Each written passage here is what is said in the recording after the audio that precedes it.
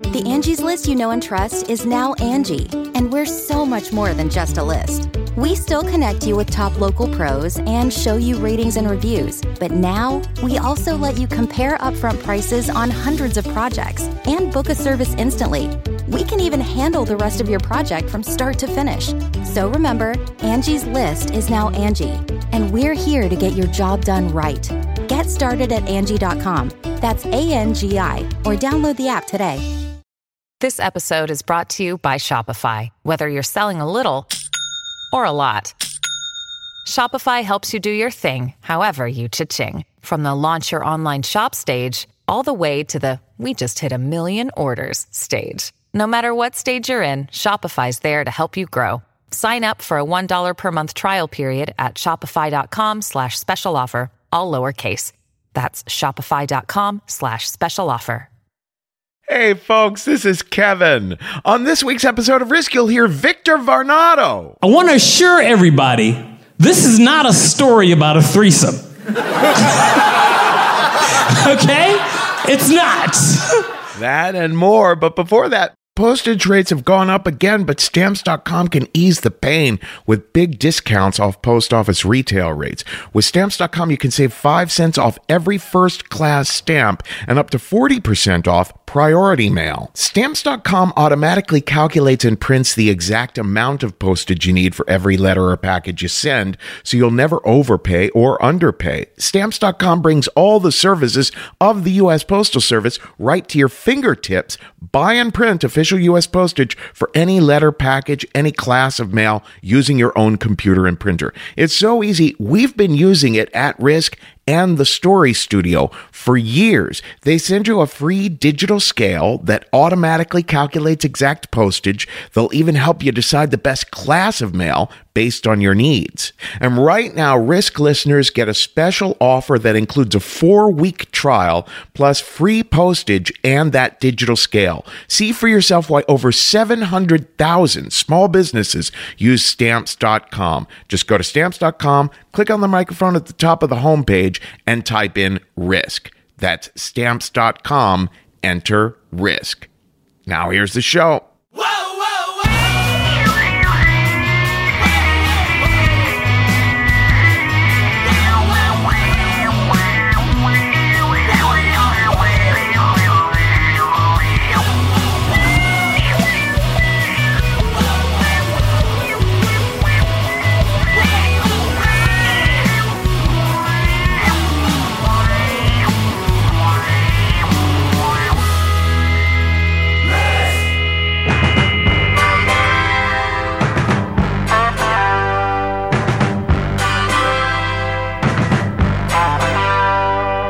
Hello, kids. This is Risk, the show where people tell true stories they never thought they'd dare to share. I'm Kevin Allison, and this is Mike Post behind me now, the theme from the Rockford Files. For any of you other children of the 70s out there, we are calling this week's episode, What is Happening? Well, actually, what's happening? There's an apostrophe in it if you want to get really technical. 3 stories about confusing situations recorded at 3 completely different Risk Live shows. But first, I want to give a little shout out. We have a new Patreon patron who is donating $25 or more per month, and that is Diocelin. I hope I'm pronouncing that right. I also want to give a shout out to 2 of our volunteers, Risk fans who volunteered to help me out at our Cleveland show and our Cincinnati show this past weekend. Both phenomenal shows. They were Amy Phipps and Michael Miller. Holy cow, they could not have been more adorable and super helpful. Thank you to you guys. Now, in a little bit, we're going to hear from the hilarious Mike Bobrinskoy, his very first time on the podcast. But before that, we're going to hear from one of our favorites and one of my favorite people in New York City, Victor Varnado. Victor told this story at the Bell House in Brooklyn. It was a while back, actually. You can find him at victorvarnado.com. And here he is now with a story we call Dungeon Master.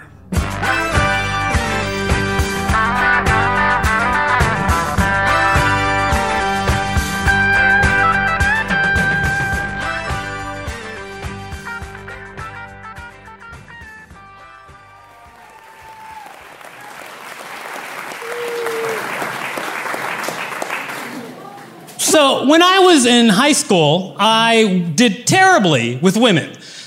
I'm a black albino. I have black parents, but I have light skin and light hair. If you didn't know that, surprise.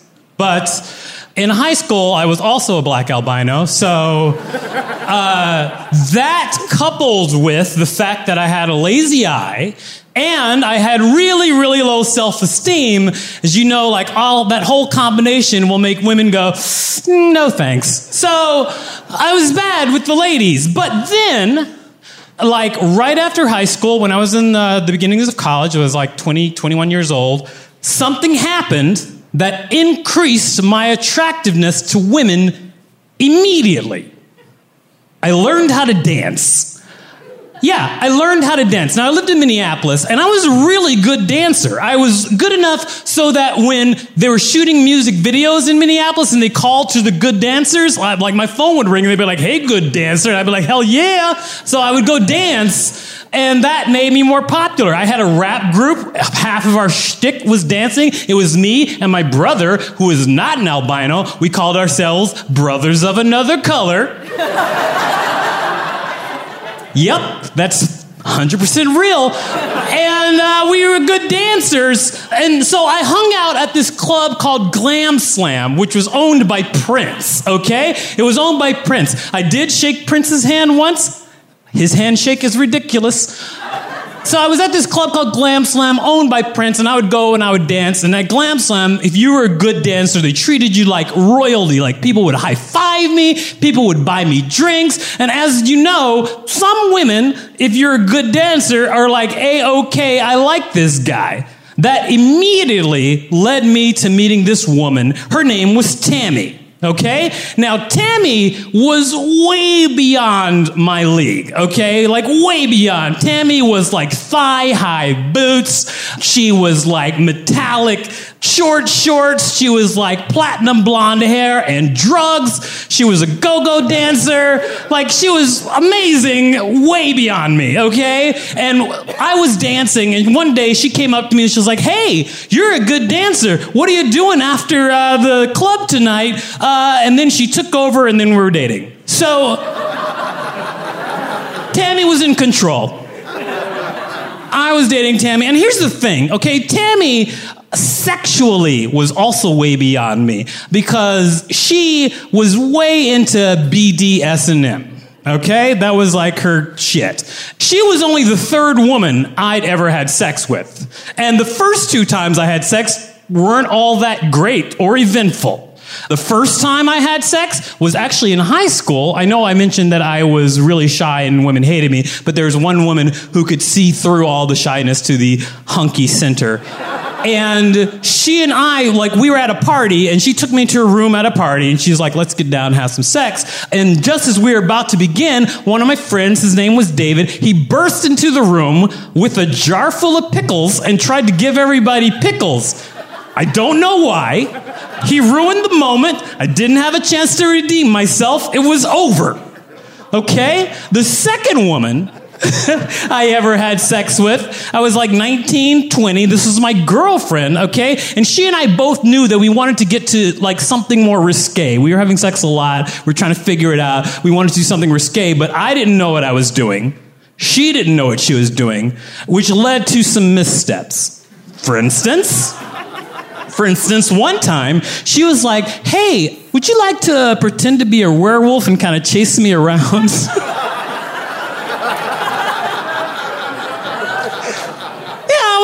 Sure, so I pretended to be a werewolf. I was growling, chasing her around. We never did it again. It really sucks.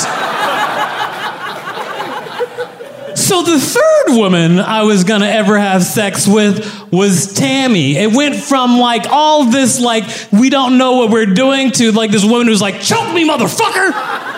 It's a lot. Now, Tammy and I would meet earlier before we would get into sex, and she would tell me what she wanted to happen. She would be like, I want you to do this, I want you to do that. And then I would come back later and act like everything was my idea, and I was the guy in charge who hadn't been told hours ago what to do. I gotta be honest, like, when you are eating a bowl of Cheerios, watching Star Wars on TV, while ignoring your girlfriend who is naked chained to a radiator, it starts to change you. It does. It starts to change. I mean, not in a bad way. You guys, I was really happy. I was having a good time. I felt powerful. It was a lot of fun. And in fact, as we continued, I started to be the architect of some of our, games. And it was just a whole bunch of fun. We're having the best time. So Tammy and I, we are both good dancers. She was a go-go dancer. I was a, whatever kind of dancer I categorized as. And we would go to Glam Slam together. Now, Glam Slam, if you're a good dancer, especially if you're a couple that was a good dancer, they would put you in the VIP section sometimes. You'd get to go upstairs and look down on the other people who had less rhythm, so they were peasants. So we were up in the VIP section, and I remember one time I was looking down at this woman, and her name was Debbie. Now, Debbie was very pretty. She was beautiful. I was looking at her, and then Tammy caught me looking at her, okay? And Tammy was like, "Hey, are you looking at that girl?" And I was like, yeah, but I was a mistake. I'm sorry. And she goes, no, it's not a problem. And I thought that was the end of it. 1 week later, I'm at my house. It's me and my friends. It's Saturday night. We're hanging out. And then there's a knock at the door, okay, that interrupts us. Okay, I open the door, and it is Tammy with Debbie together. Tammy had convinced Debbie to come to the house for a threesome.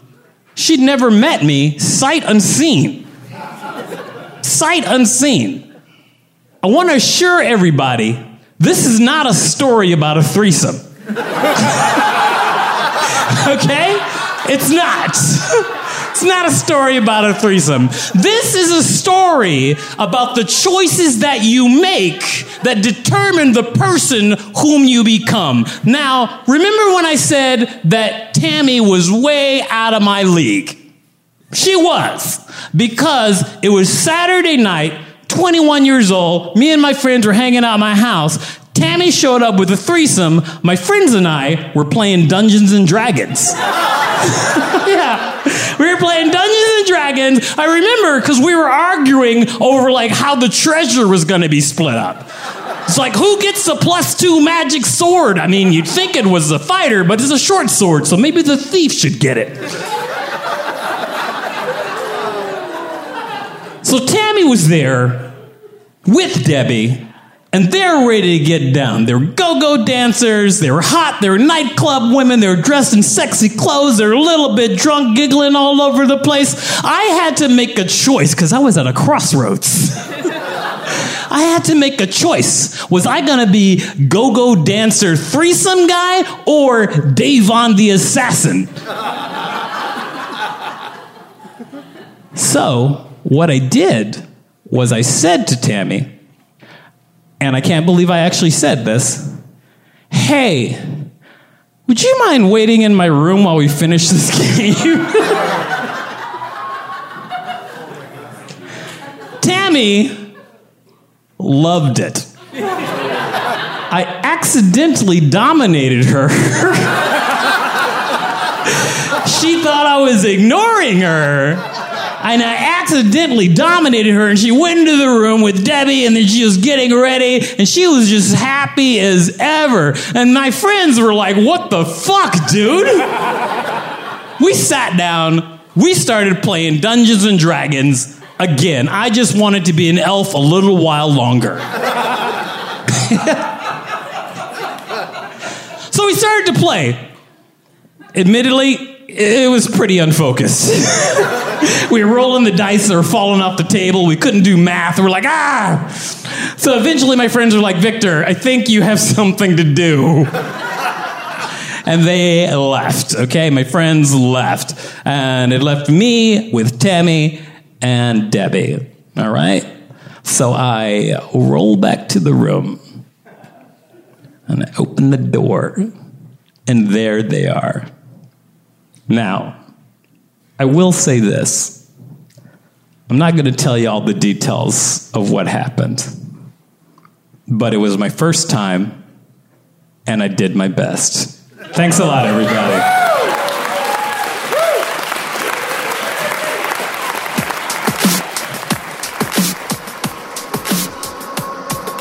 Your dungeon master has placed you in a dreadfully precarious position. You're playing the most phenomenal game ever created. Your skin grows cold from your first glimpse of the enormous beast. It's a product of your imagination. Survival depends on a quick, decisive move. The choices are limited. Stand and fight, or run. Use your lightning bolt. Victory is yours. Dungeons and Dragons. Victory is yours. Dungeons and Dragons. Products of your imagination. Products of your imagination.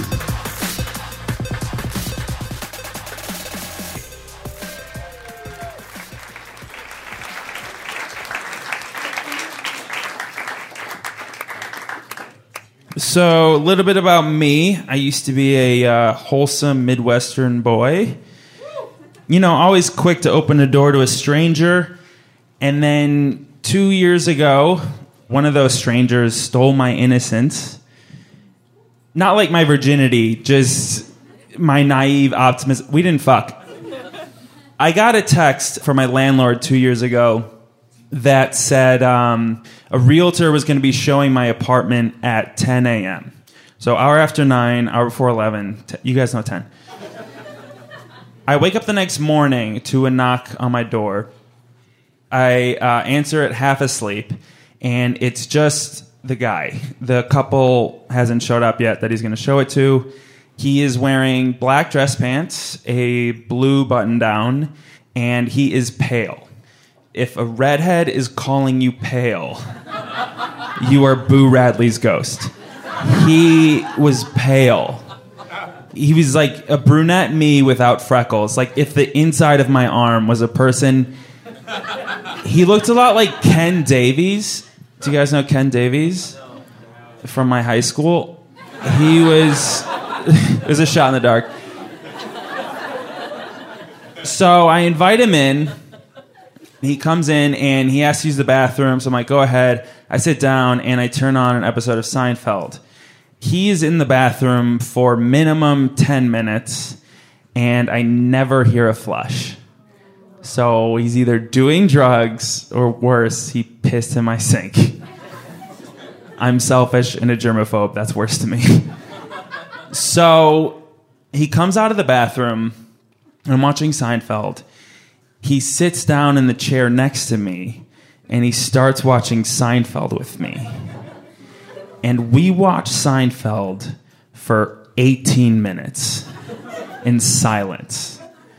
And the whole time I'm wondering, where are these people that he's showing my apartment to, and why isn't he meeting them outside?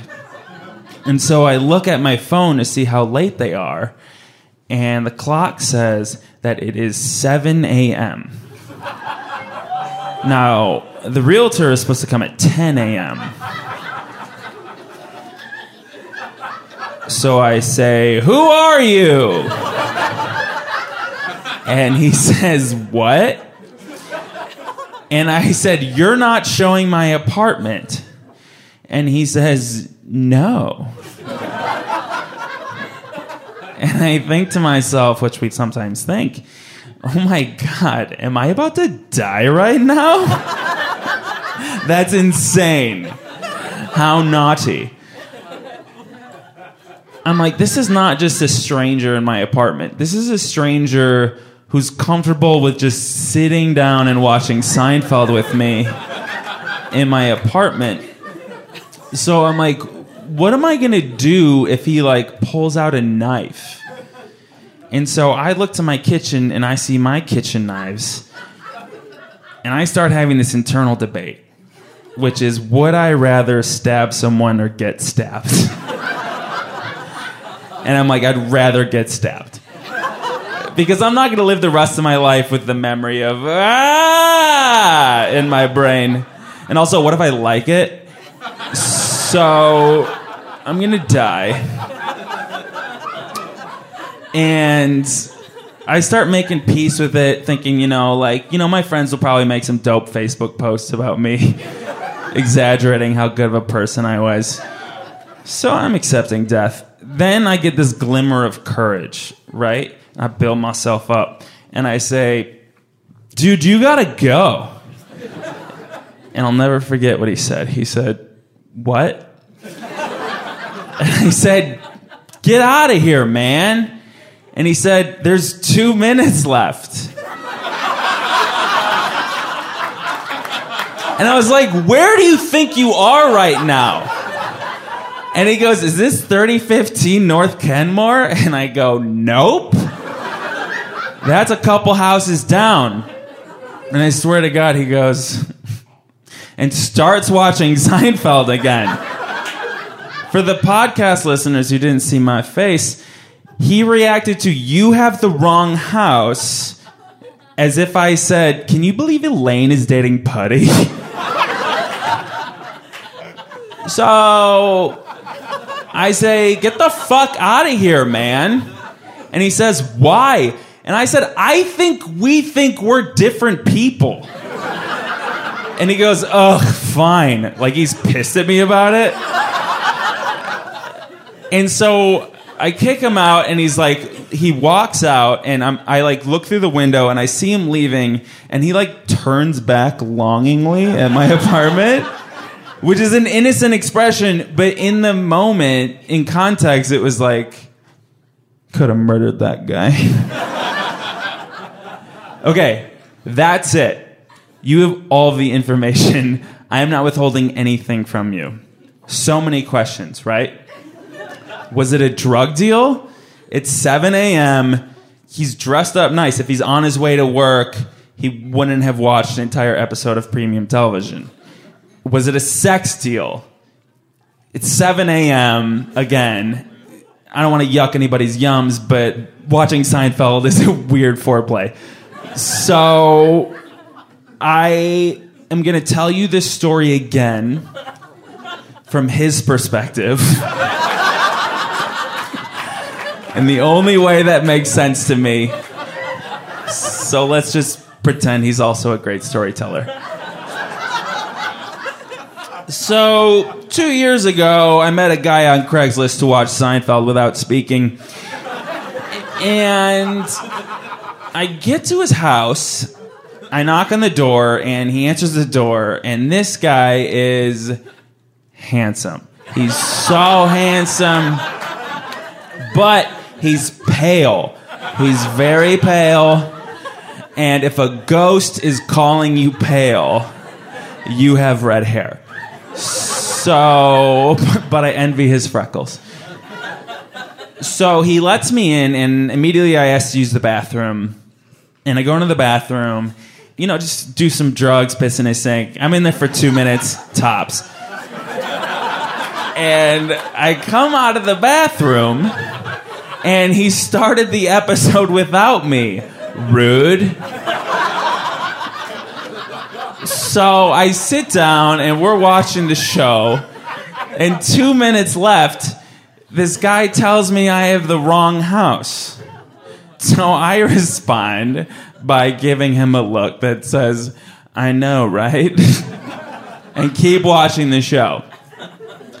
And then he kicks me out of the apartment.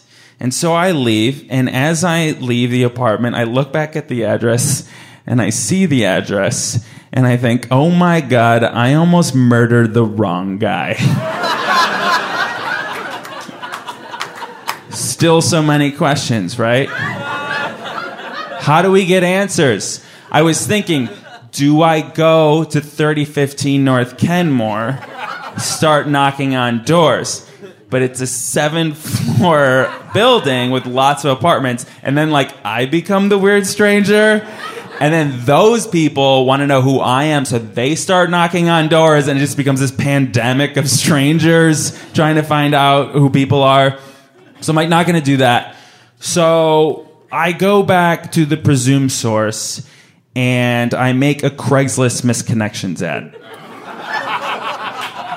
And I have it here. Subject, George to my Jerry. Body. We watched Seinfeld for 18 minutes at 7 a.m. together.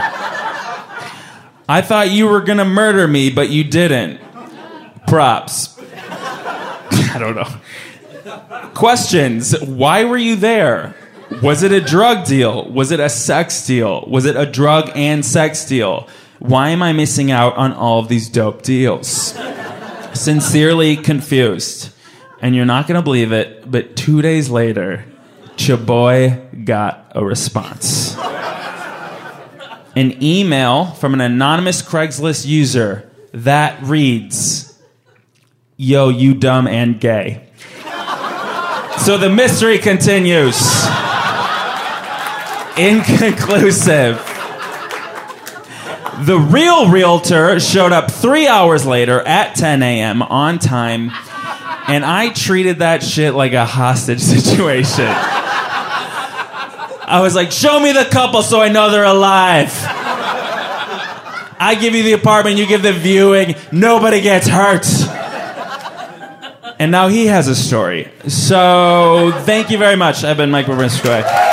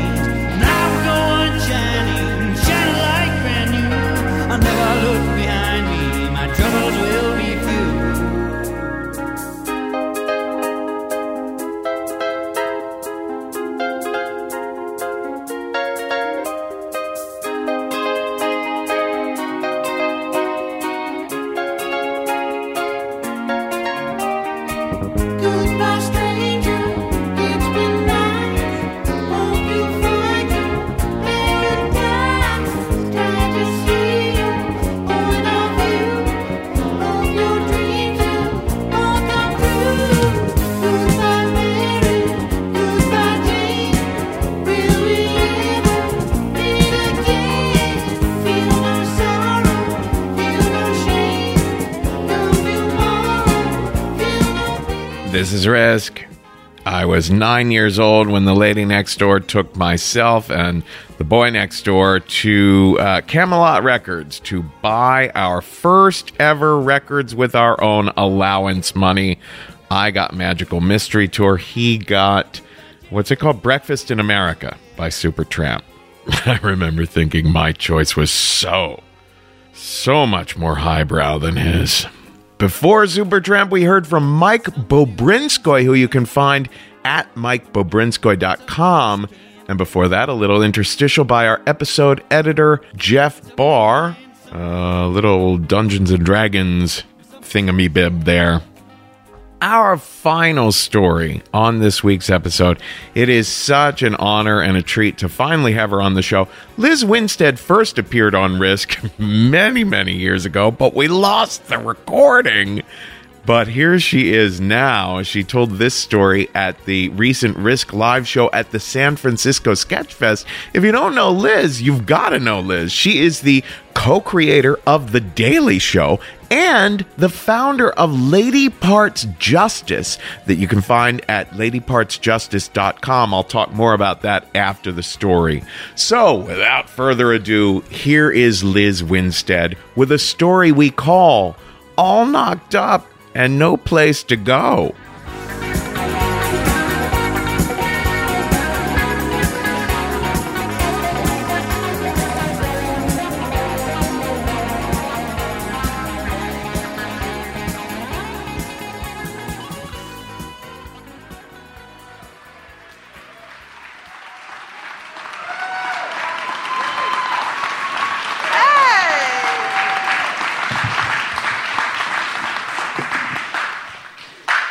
is fun.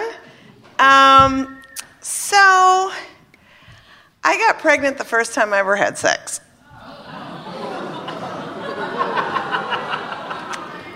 Call it luck of the draw.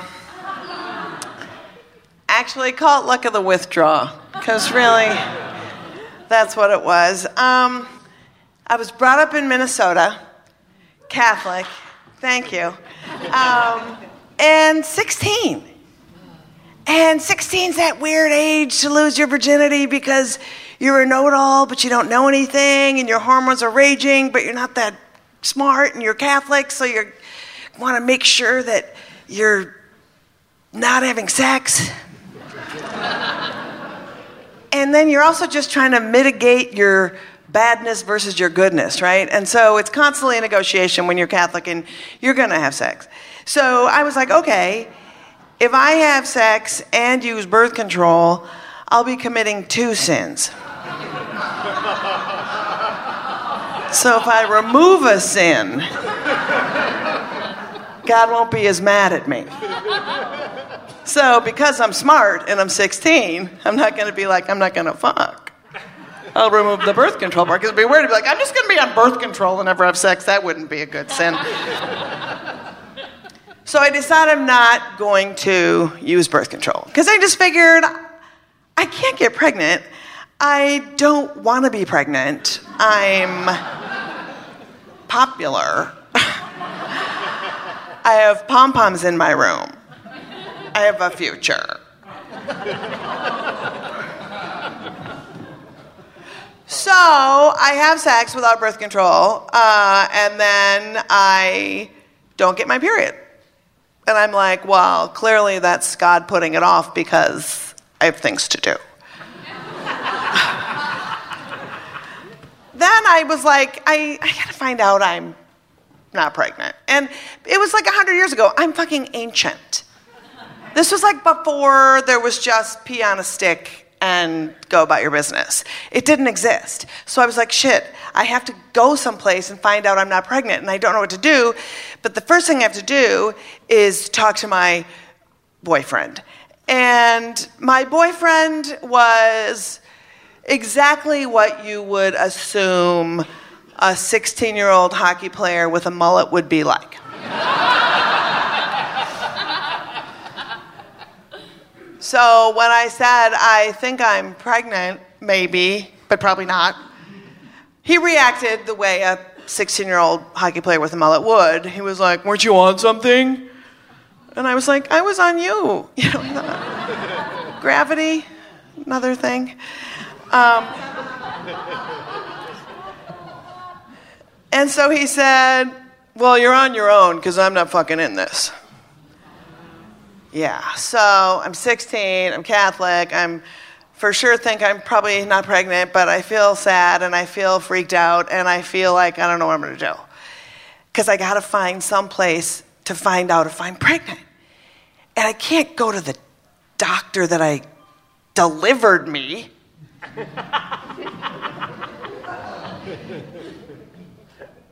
And then I just feel like shit, right? I feel like shamed that I had sex and I don't know what to do, and I'm literally panicking, and I get on the bus and I see an ad on the bus. Between the We Treat Feet ad and some carpet cleaner, there it was, free pregnancy tests, choices, options. I was like, yes, this is clearly a sign from God because I'm busy. And there's no phone number, there's only an address.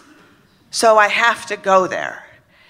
And it said, come anytime, walk-ins welcome. So I was like, okay, I'm gonna go. It was called the Southside Life Care Center. I'm like, I'm in.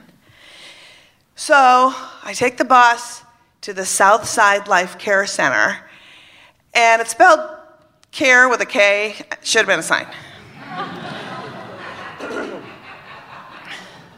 I walk in and up the steps, and it looks like a house, right? It doesn't look like a doctor's office. It looks like a house, which I find warm at first. I'm like, oh, this is great. It's a house. I'm going to go in, and I go, and it felt very comfortable. You know, there was like one of those red plaid couches from the 70s, and a round coffee table with like literature on it. Well, not literature like books, like pamphlets about what a whore I am. But, you know. But it felt like I looked around, you know. It had the thorn painting like we had at our house. You know, did you guys, I don't know if you brought up Catholic, but we had a picture, and it was, you plug it in, and it's a throbbing heart that bleeds. And those praying hands that are bronze and mounted to plywood. You know those hands that are like to help you, can't. You know.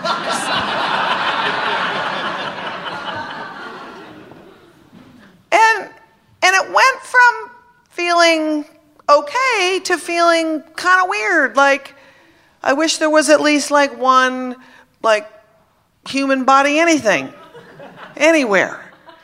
And then I just kind of got nervous, but I was going to wait, and I saw a thing on the table that said, go into the bathroom, and on the back of the toilet will be a cup for you to pee in. Leave it there, and somebody will be out to see you shortly. So I was like, okay, medical instructions. So I was trying to find the bathroom, and I couldn't identify it right away because it was hidden on the door was the Footprints poem. You know that poem where it was Jesus, and, you know, there was 2 sets of footprints and then one because I was carrying you, and magic. So I opened it and realized it's the bathroom, and I peed, and I left it there, and I waited and looked around and freaked out until the doctor appeared. From the same door that I went to the bathroom, I guess there was a door behind that door, I don't know. But out came the doctor. And it wasn't until I realized, you know, it wasn't a doctor. I mean, she was wearing a lab coat, but really anybody can, you know, the Lancome counter, they have a lab coat. So, but she walked out in the lab coat, and she's carrying a big book, and she sits me down, and she says, I have the tests back, and they're positive. And I was like, yes! You know, thinking positive for me. Because I have things to do, because I'm popular. And she says, well, I'm glad you're happy, because you're going to have a baby. And I was like, I can't. Oh, my God. I went there to talk about abortion, and I'm Catholic, so I want her to bring it up. So she's got a book. I'm assuming it's the abortion book. And so she says, well, I've got this book. And I was like, yes. She opens it up, and the first page is that mangled fetus picture that you see outside of every clinic, that there's one mangled fetus picture that has been taken in the history of the world, and every single one of them has it. So I look at the picture, and I look at her, and she says, this is the size of your baby now. And then she turns the book, and there's literally a picture of a 6-year-old kid on a bike.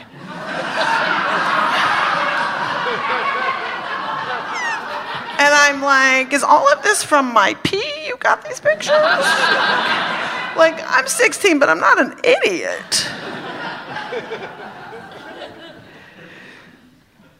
So I just keep thinking about the sign that's on the bus that said choices, options, right? And so I said, can we talk about my choices?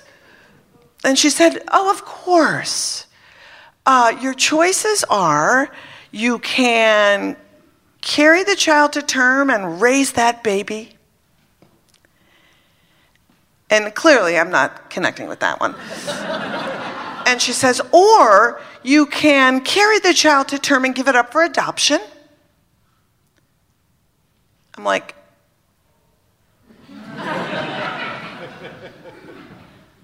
and she's not saying it.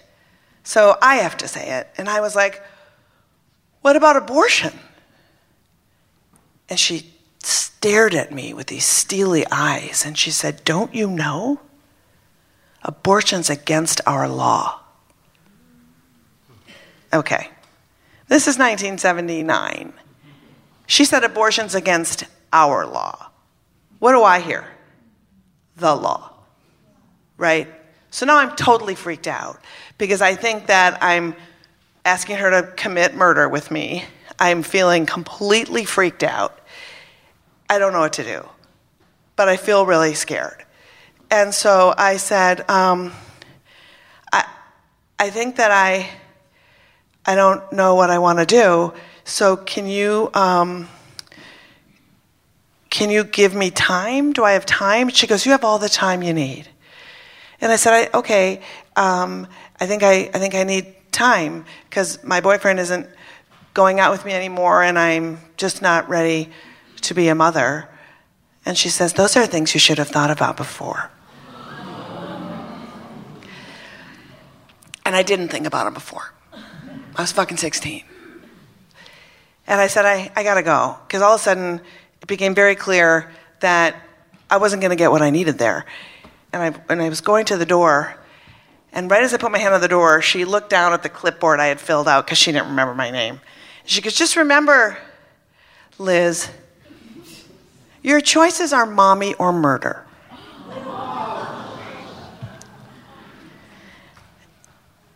I got outside and I leaned against the house and I was hyperventilating because I was completely freaked out. This creepy guy had dumped me. I was pregnant. I couldn't tell my parents. I was totally, I didn't know what the fuck to do. So I just got back on the bus and I look up and I see an ad on the bus that says abortion. But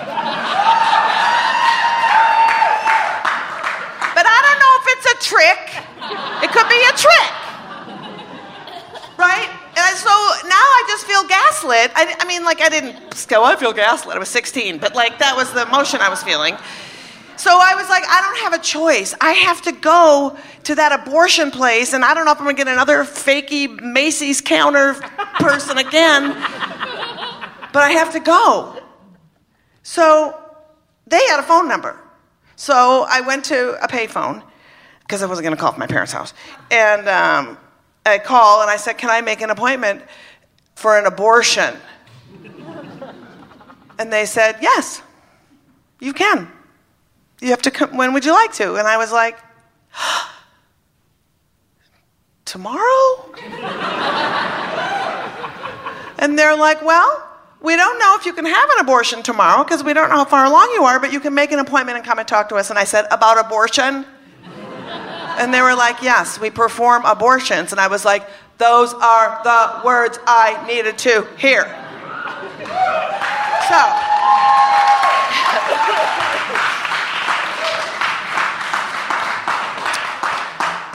So I went down to the place, and it was an independent abortion provider who are, if you don't know a lot about how abortion care works, you probably know a lot about Planned Parenthood and very little about independent providers. Planned Parenthood is sort of like Whole Foods, and your independent abortion provider is kind of like your local co-op. So I went to the local co-op, and I walk in, and I talk to a counselor, and the counselor says, tell me about your life. What do you want to do? What do you want to be? Do you want to be a mom? Have you ever thought about that? And I was like, I've actually never wanted to be a mom. So being pregnant probably isn't conducive to things that you think about for your future. And this person asked me a series of questions that could have gone either way.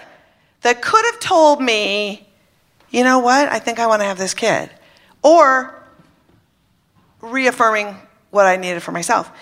And it reaffirmed what I needed for myself. And I had my abortion, and the next day I danced in the state high school dance line, came in third. Yeah. Because abortion, for me, was something I wanted and needed and wasn't a big deal. And sometimes it's not, right?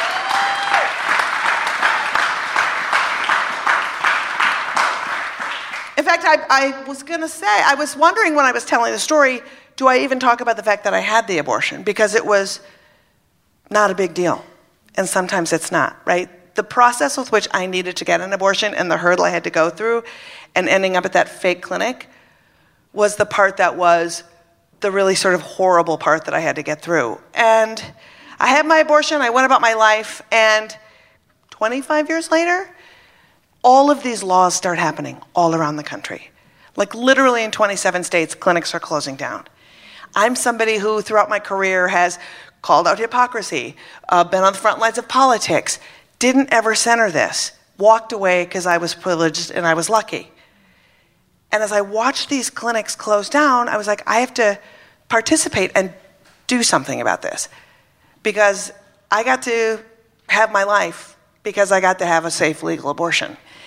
And so I called up Planned Parenthood and said, hey, I want to drive around the country in a van with my dogs and raise money for you.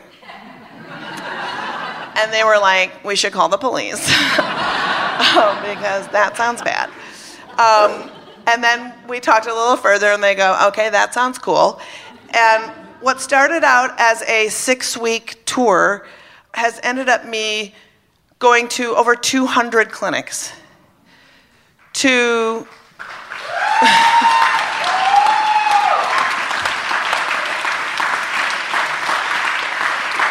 not only to raise money, but to visit the workers. Because one thing I discovered is that when you work in abortion care, oftentimes people are abandoned. People have their procedures and they leave.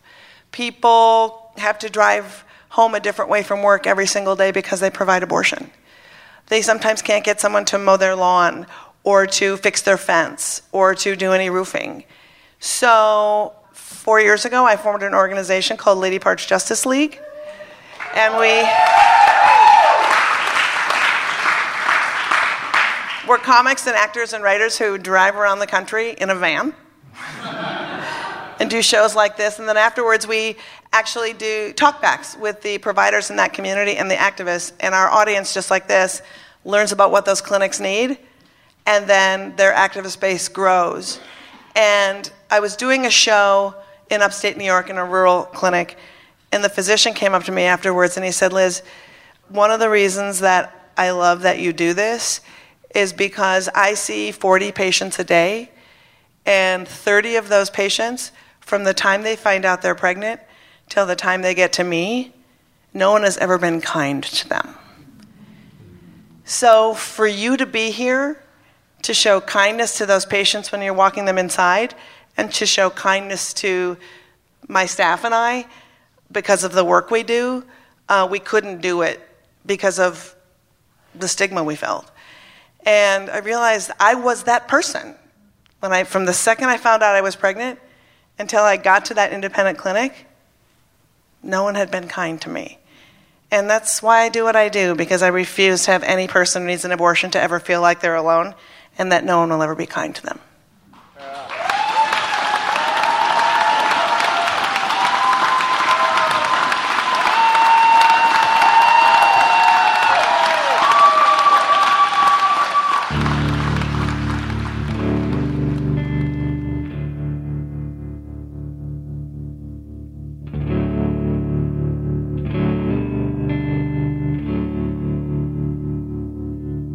Dear mother,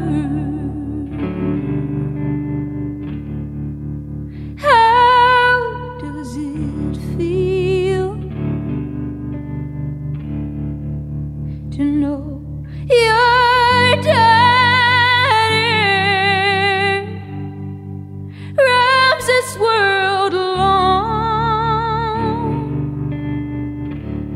without the comfort of knowing her body is wrong?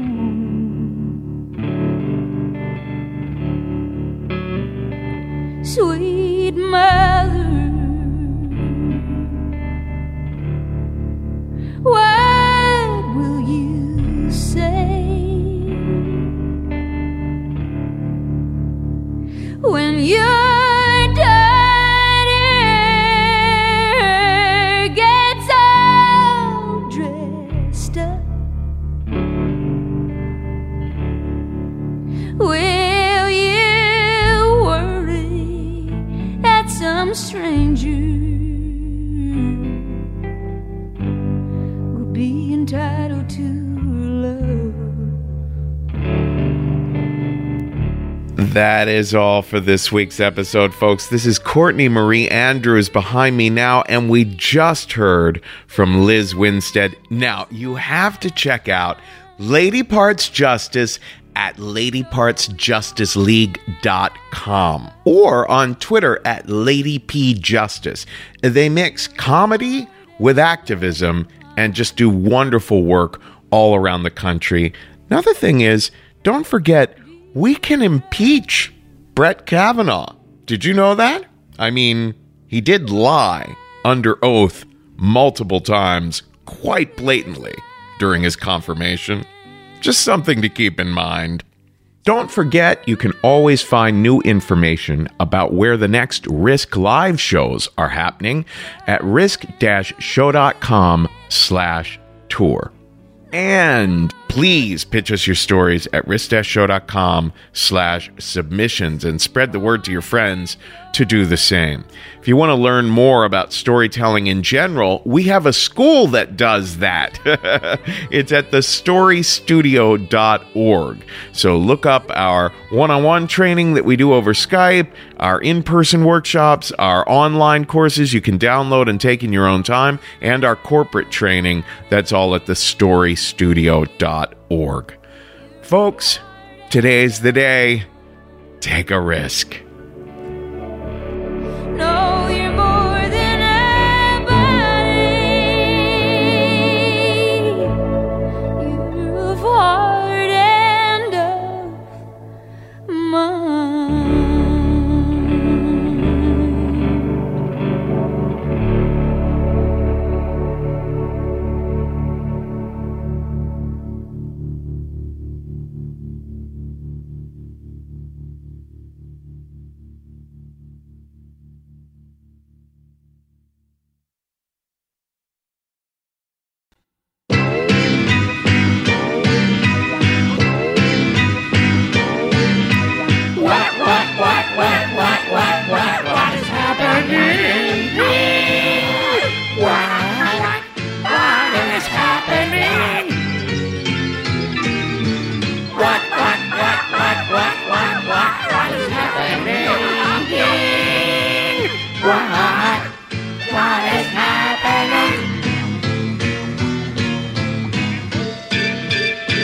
This is the break, where they play other instruments and just take a breather. Oh. What is happening?